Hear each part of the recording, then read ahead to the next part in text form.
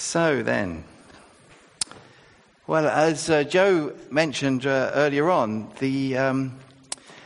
we're in our Bible teaching for a few weeks now. We've been thinking about how Jesus is not just risen from the dead, more than that. He's alive, but he's alive after a particular death. A death that was on the cross, a death that made it possible for us to know God, to come to know him, to come home to him. And Jesus, after his resurrection, is not just risen from the dead, having achieved that amazing kind of event and that tremendous rescue for us. He has more than that. He's been welcomed to the highest place of all as God's exalted King.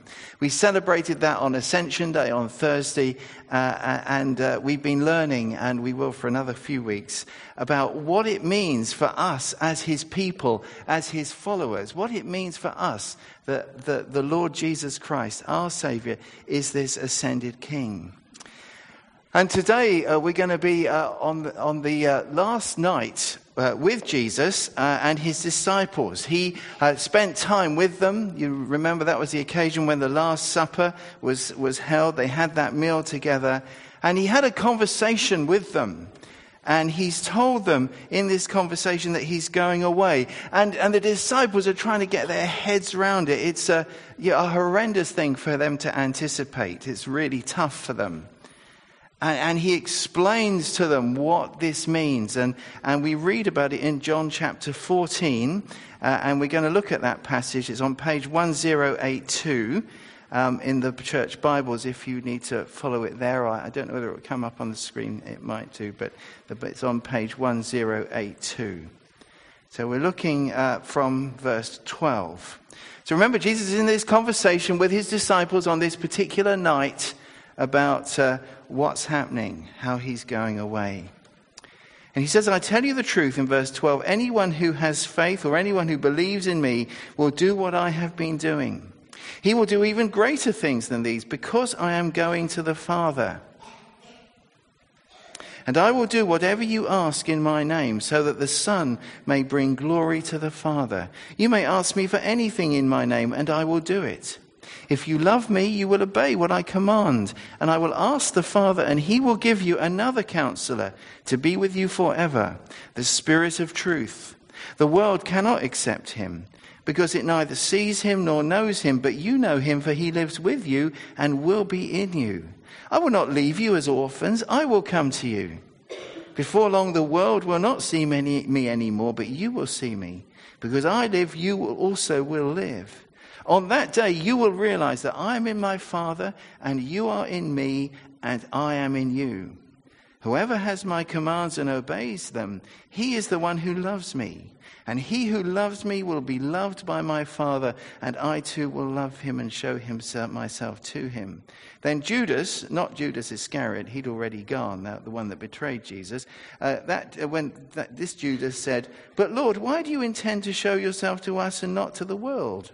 And Jesus replied, If anyone loves me, he will obey my teaching. My Father will love him, and we will come to him and make our home with him.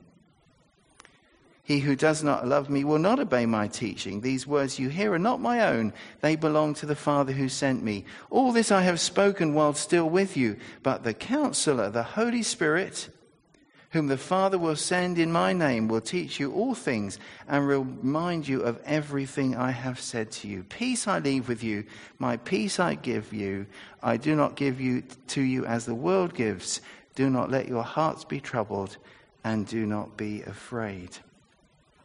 There's a lot in these verses, and we're going to look at some of them this morning and a few others next chapter on in this conversation Jesus has with his disciples.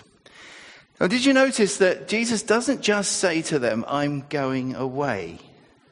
See that in verse 12? Do you see the phrase he uses? I am going to the Father, right at the end of that verse 12. And when he says, I'm going to the Father, it's a kind of shorthand for the whole journey he's embarking on. He's being betrayed. He's going to the cross. He's rising from the dead.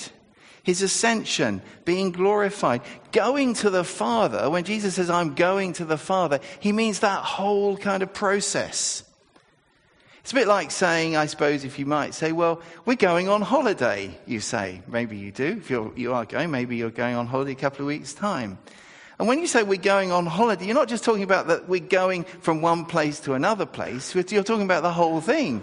You look forward to going on holiday, not because you rather like sitting, queuing for hours, waiting to get on the EasyJet plane and, et cetera, but because when you're there, you're on holiday. It's kind of part of the whole thing. We can say, hallelujah, we'll soon be moving into the back of the church. And it doesn't just mean that we're going to move stuff in and set it all up, but it means that a whole new kind of period in our life has begun as a church family in one sense. And that's the kind of idea here. Jesus is saying, no, there's something big happening. But the disciples were struggling with that. All they could hear was, he's going away. And Jesus wants them to get the idea that he's going to the Father. Something big is going on. And he tells them what going to the Father is going to mean for their lives as they follow him. So let's get there with them. Because by listening to what he tells them, we can learn too about what being a follower of Jesus is all about. See, they couldn't see it at that point. Sometimes we, although we're after the event, don't see it or forget it. So 3 ways Jesus' ascension touches the lives of his disciples. Here's the first one. The disciples do Jesus' works. This is in verses 12 to 14. Jesus says, look, because I am going to the Father, you disciples will be doing greater things, greater works than I've been doing. Now, what does he mean by that? Does he mean that some people say, well, it's because there's going to be not just Jesus on the earth, but he's going to fill all his people and millions of people will be doing things. And so there'll be many more things going on. And in that sense, it's greater. Could be that's what it means. But I'm told by experts that if he wanted to say that, there was an expression he would have used, which meant that. So perhaps it's not that. Is it that he's saying they could do more spectacular works than Jesus did? But well, you can't get much more spectacular than calming a storm or raising a body to life, can you? So, I don't think it can be more spectacular works. It's more perhaps like this. It's Jesus saying there's a whole new kind of age about to begin. It's a whole new order of things. Because he's going to the Father, because he's died and he's been raised from the dead, and will be raised from the dead, and ascending to the Father as the King. After that event, then Jesus' kingship is going to be worked out through disciples sharing the gospel, sharing the good news of how we can be forgiven and come to know God. A new covenant, we'll celebrate it in a moment or two. It has begun. Something of a whole new order has started. And will be known as thousands, millions of people from every different language group we read in Revelation. Hundreds of millions, maybe billions, billions even of people will come to know God. Why? Through what the disciples will do. Because Jesus is the risen. He's the ascended King. How are those disciples going to do that then? Well, Jesus tells them. See that in those verses? It's as they ask him. He said, ask me, and he said he will do it. He says that twice in these verses. You ask, and I will do it. And in that way, God is glorified. So although, yes, the disciples will do these greater works, and that's us, actually, Jesus is doing it through them. He says, as you ask me, so I will do it. Now, here's a question. Is that how we see being a follower of Jesus? Is that what you see a follower of Jesus is? As we follow him, as we live in our world, such as it is, that he can do works through us, even greater, wherever we are. How? As we ask him. Do you believe that?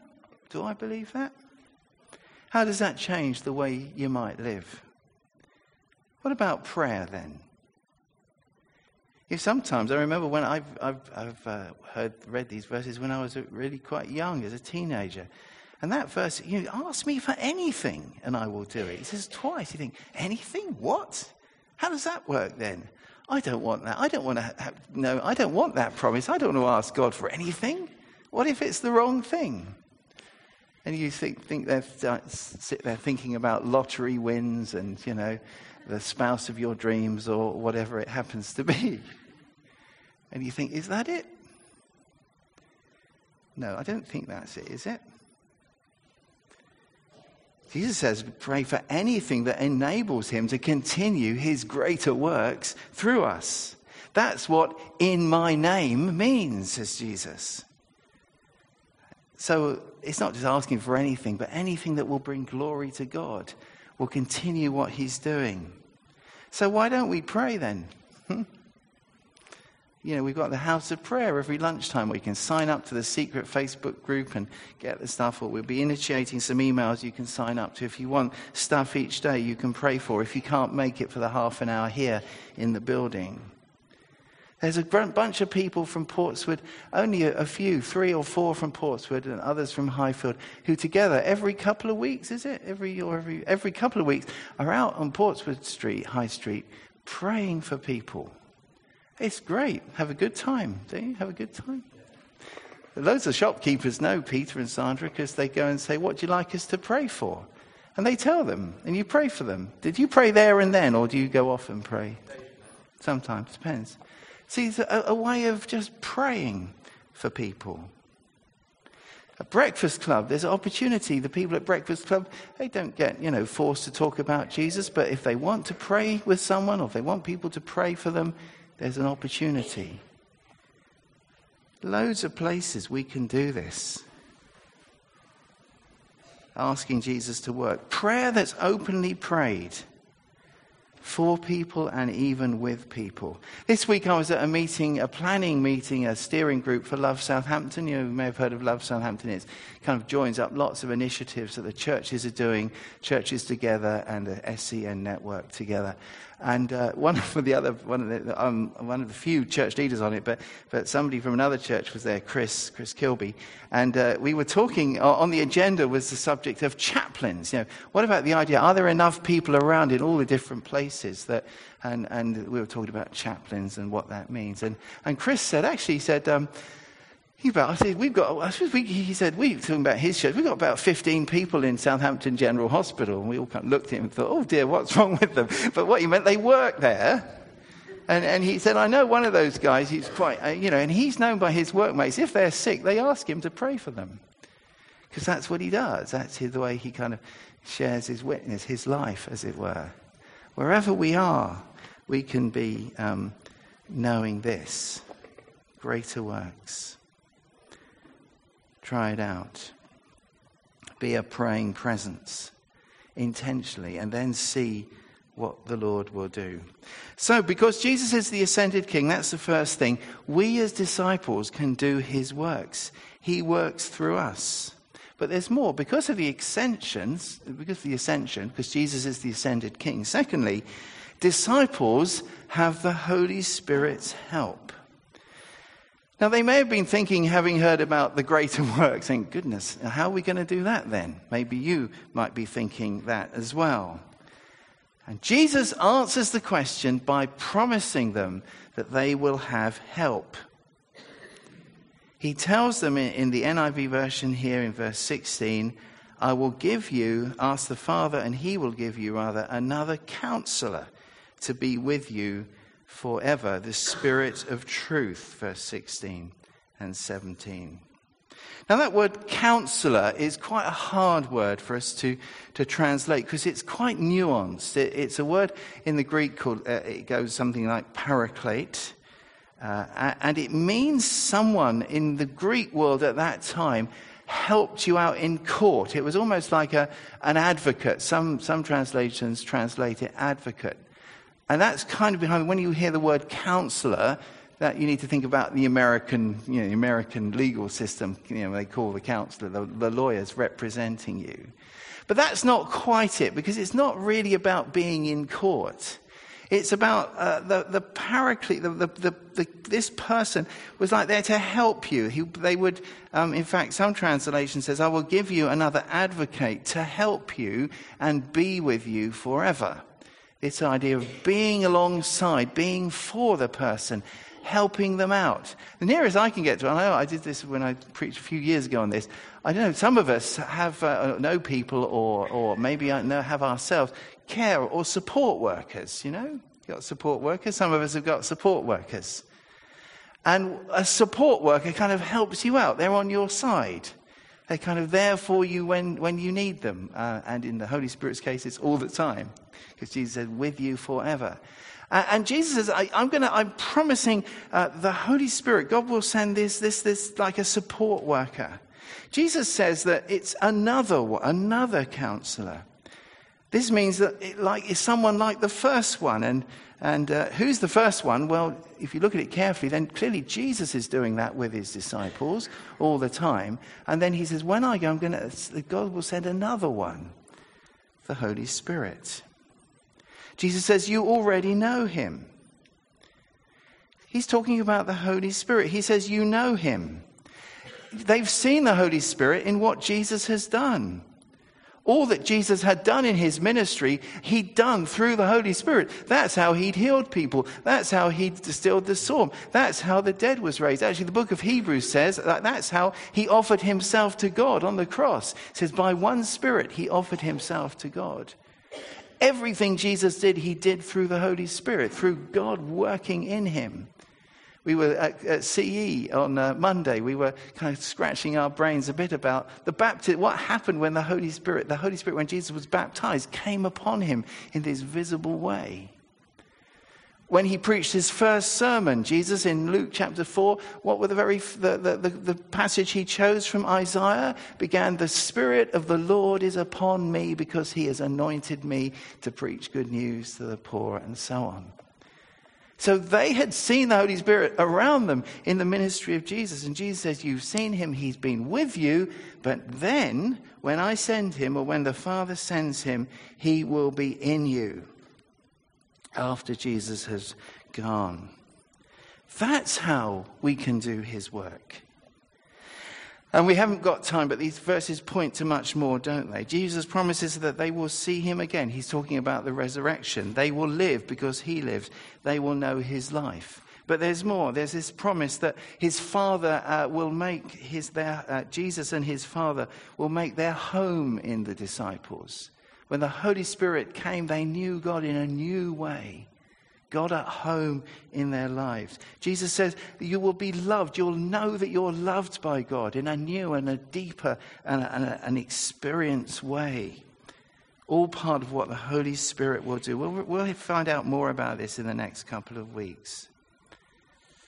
They will know that Jesus and the Father share a life of love, and the disciples somehow are going to be caught up in that light of love. You know, that's rather strange verse. It says, then you will know that I am in the Father and I am in you and you're in me, and so on.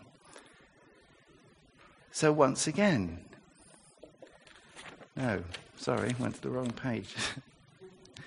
So there's this promise as well that the Spirit will teach the disciples. Jesus says he'll remind you of everything that Jesus has said. Now that's a promise for them, for those disciples in that room. He says that you're going to be able to remember and get down and capture everything I've said. All that needs to be known about me, you, by the Holy Spirit, will be able to get hold of. And it's an indirect promise to us, because what became of what they remembered and what they wrote down? Well, this is what became of it. Matthew, Mark, Luke, and John. And some of the rest of the New Testament is based on the sayings of Jesus, which the Holy Spirit, Jesus is promising the disciples, will enable them to remember. There were lots of ways they could have written it down and got hold of it at the time, but on top of all of that, there is this promise that the Holy Spirit will watch over that process so that we can trust the material that we have.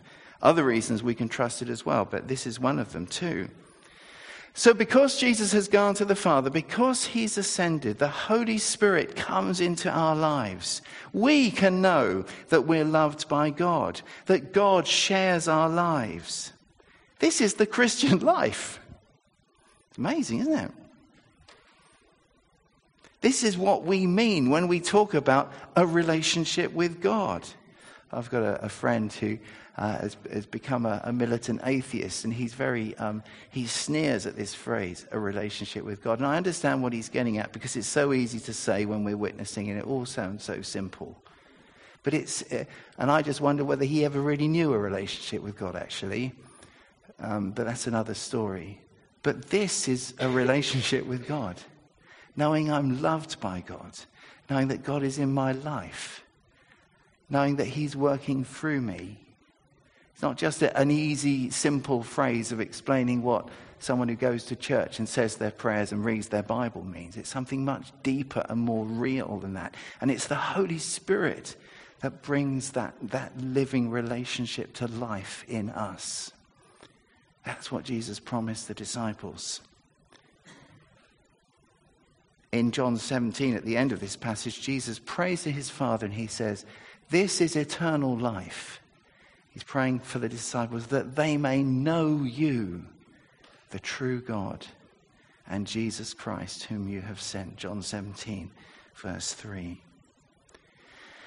Now we need to be responsive to that, don't we? We need to welcome him into our lives. And we do when we turn to him and trust him because of what he's done on the cross and ask for his forgiveness and his presence and his fullness. We do that. And the Holy Spirit comes into our life. But we need to work on with that. We need to nurture that relationship, don't we? We need to create space in our lives to know him in this way, to know that God is at home in our lives. I asked myself, when did I last stop and just reflect on that and say, Lord, he says, you're in my life. I'm so grateful. Feed that. And it's in the normal life of things. I was once on a train many years ago. I was going to speak at some little conference, some house party somewhere. And I was on the train from Reading, and I was just scribbling stuff in my notes. And I was scribbling about how we can know God in our lives. And the train stopped, and I looked up, and we were in the station of Slough. Forgive me for anyone from Slough, but it's not the best place on God's earth, is it really? John Betjeman said, "Come gentle bombs and rain on Slough." Not a really happy place. And at the time, it may have improved. Sitting in the station, there was nothing that I saw through the window that kind of disavowed me of that opinion on Slough. And I was thinking, hey, I'm sitting in Slough, and I'm thinking about how God, the living God, I can talk to him. He's in my life. It's a great privilege wherever we are. Even Slough. It's worst places than Slough. That's blame John Betjeman for that. Not me. So we can't do these greater works without this relationship alive in us. In fact, we can't do anything without that, without him, without the Holy Spirit in our lives. So because Jesus is the ascended King, we have the Spirit's help. We'll be thinking more about that over the next 3 weeks. But there's something else. Because Jesus is the ascended King, the disciples know big changes. This is in the next chapter in John 16. I'm going to move through this fairly quickly. Read from verse 5. This is on page 1084. Again, I'm just going to highlight a few things and not go into it in depth. So the conversation has gone on and Jesus is still talking about going. So verse 5, he says, "Now I am going to him who sent me, yet none of you asked me, 'Where are you going?'" They had asked him that before, but they're not asking him that now. And here's the reason in verse 6. "Because I've said these things, you are filled with grief." I mean, Jesus kind of sees these kind of crumpled disciples still trying to think, "Oh, Jesus, you're going. Are we? Oh, no." He says, "You're filled with grief." And that's a very strong word. But then he says, "But I tell you the truth. It is for your good that I'm going away. Unless I go away, the Counselor will not come to you. But if I go, I will send him to you. When he comes, he will convict the world of guilt in regard to sin and righteousness and judgment." Or you could translate, "He will prove the world to be in the wrong about sin and righteousness and judgment. In regard to sin, because people do not believe in me. In regard to righteousness, because I am going to the Father, where you can see me no longer. And in regard to judgment, because the prince of this world now stands condemned. I have much more to say to you, more than you can now bear. But when he, the Spirit of truth, comes, he will guide you into all truth. He will not speak on his own. He will speak only what he hears, and he will tell you what is yet to come. He will bring glory to me by taking from what is mine and making it known to you. All that belongs to the Father is mine. That is why I said the Spirit will take from what is mine and make it known to you. So they're struggling, aren't they, these disciples? They hear that Jesus is going. That's the main emotion, is grief. But as Jesus goes on in the conversation, if you read on through John chapter 16, he starts to talk about how their grief is going to turn to joy. And it kind of begins, that little theme begins there at the verse 6, verse 7. Because Jesus tells them that because he's going to the Father, the Holy Spirit, the Counselor, will come. Well, he's already said that. But then he's saying, it's good. He said, this is good. It's for your good. He's actually saying to them that having the Holy Spirit with them is going to be even better than what they've known. That is Jesus with them, physically, with him, in their day-by-day lives, as a person physically with them. Jesus says, I'm going away, and what you will receive from when the Holy Spirit comes, is going to be better than that even. Well, that's interesting, isn't it? As one commentary I read said, so that says goodbye to those of us who say, oh, if only I could have been a disciple walking around Galilee with Jesus at the time. If only I could live then. Jesus is saying to them, actually, what's coming is going to be better even than that. For your good. Now, what does he mean when he says, unless I go, the Holy Spirit can't come? Is it like the old Westerns, when it used to say, this town ain't big enough for the both of us? Is that what it means? Of course not. The Spirit has been at work in all that Jesus is doing. And it certainly can't mean, and doesn't mean, that although some people do teach it, that the Holy Spirit is Jesus after the ascension. It doesn't mean that either. Because the Holy Spirit is at work in Jesus. The Holy Spirit is a person. One of the three persons of the Trinity. And he's at work with Jesus, glorifying the Father in all that he did. So it can't mean that. I think what it means is that because Jesus is being glorified, something that God had promised in the Old Testament is about to be fulfilled. You see, God had promised through the Old Testament, through prophets like Isaiah, Ezekiel, and Joel, and some others as well, that the kind of final phase, everything that God was going to do to kind of put everything right and eventually wind up history, bring the human story to a fantastic conclusion for those who receive what God offers. That great kind of program with the Old Testament Jewish kind of writing saw as the coming of the Messiah that began as Jesus arrived and claimed himself to be the Messiah. That kind of whole phase of God's activity, which will end when everything is put right. That age of activity is characterized by the work of the Holy Spirit. It is the Holy Spirit, God's Spirit, who does all those things. And what Jesus is saying, that he as it were, in one sense, finished his work. Well, not in one sense. He has finished his work. And after that, the Holy Spirit is going to carry on. And that's how the whole thing is going to continue. And as I say, Ezekiel, in a number of places, Isaiah and Joel prophesied that. And when Peter stands up on the day of Pentecost, what does he quote? Joel chapter 2. When the Holy Spirit comes. Sorry, that's Lou's subject, I think, next week. We won't go into that now. But stick with it. Come back next week and you'll find out more about that. So what Jesus is saying is that there's going to be this is a big change. This is a huge movement that started at the coming of Jesus, the cross, the resurrection, the ascension, and the coming of the Spirit is going to start the whole thing off and bring it to completion one day. And Jesus says that not only that there's a big change coming in the world, and we're going to go very quickly, because he says the Holy Spirit is coming to work in the world in a new way. Not so much the planet, but, the people that make up the world. Jesus has talked about the world a number of times. He means the people in it. And people who are separated from God without Jesus. He says things are going to be changing when the Holy Spirit comes, because the Holy Spirit is going to start proving the world wrong about what they think about sin, about righteousness, and about judgment.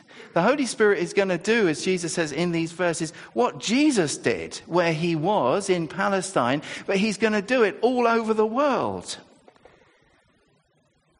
That's the point. It's the only point I want to make. And this is a big change. It was going to be a big change for them. The world was going to be different when the Holy Spirit came.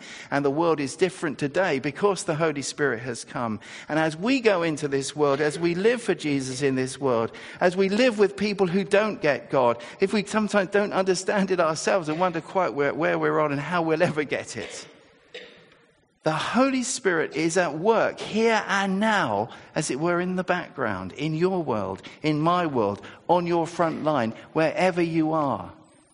He is working. And as we go and do the works of Jesus, we do that against a background in which the world is different because the Holy Spirit is working. Otherwise, no one's going to get anything, are they? Does that make a difference to the way you think about how you're going to go to work tomorrow? You're not on your own. God is at work already. And as we walk into whatever he wants us to do, it's really good for us to remember that. He's at work in the works of Jesus. As we do the works of Jesus, the Spirit works, but he's also there in the background. That's why we can confidently keep going, pointing people to him, praying for his glory. We do that because the Holy Spirit is working in this world. And in verses 13 to 15, he's described as the Spirit of truth. The Holy Spirit speaks through this word, this truth that he brings to life. He takes all that Jesus has done and makes it known to us. Did you see that phrase, makes it known? He says twice, personally. That's what happens when we come to know Jesus, when we become Christians. The Holy Spirit makes Jesus known to us when we first welcome him into our lives, but it goes on. The Holy Spirit makes Jesus known to us and helps us know him better. And that's another big change, not just in the world, but in us as disciples. You see, the disciples knew Jesus better once the Holy Spirit had come. And that's where we are today. He can work changes in our lives too. We don't have to be fearful. We don't have to be chained. We don't have to be weighed down by guilt. We don't have to be empty. We don't have to be trapped in sin. The Holy Spirit guides us into all truth, out of those things. Sometimes he can break those things suddenly. Other times it's a gradual growth and development and orientation towards the sun and away from the darkness, so to speak. That's the world we live in. He helps us bring glory to Jesus. And it happens in the world as it is. The world that I live in, you live in. That's why we can do the works of Jesus. Why we can pray for his kingdom to come. Why we can get to know Jesus better. The Holy Spirit is God's change agent. The world is different. We can be different. And we can live for Jesus and make a difference with the help of the Holy Spirit. So the ascended King, he's given us the Holy Spirit. We'll find out how that all happened next time. He does this so that we can do the works of Jesus, to give us the help that we need and to bring glory to him as there are changes in our lives and changes in the world around us. He's working still. So let's live in that changed world as a changed person and as an agent of change for his glory, because Jesus is the ascended King.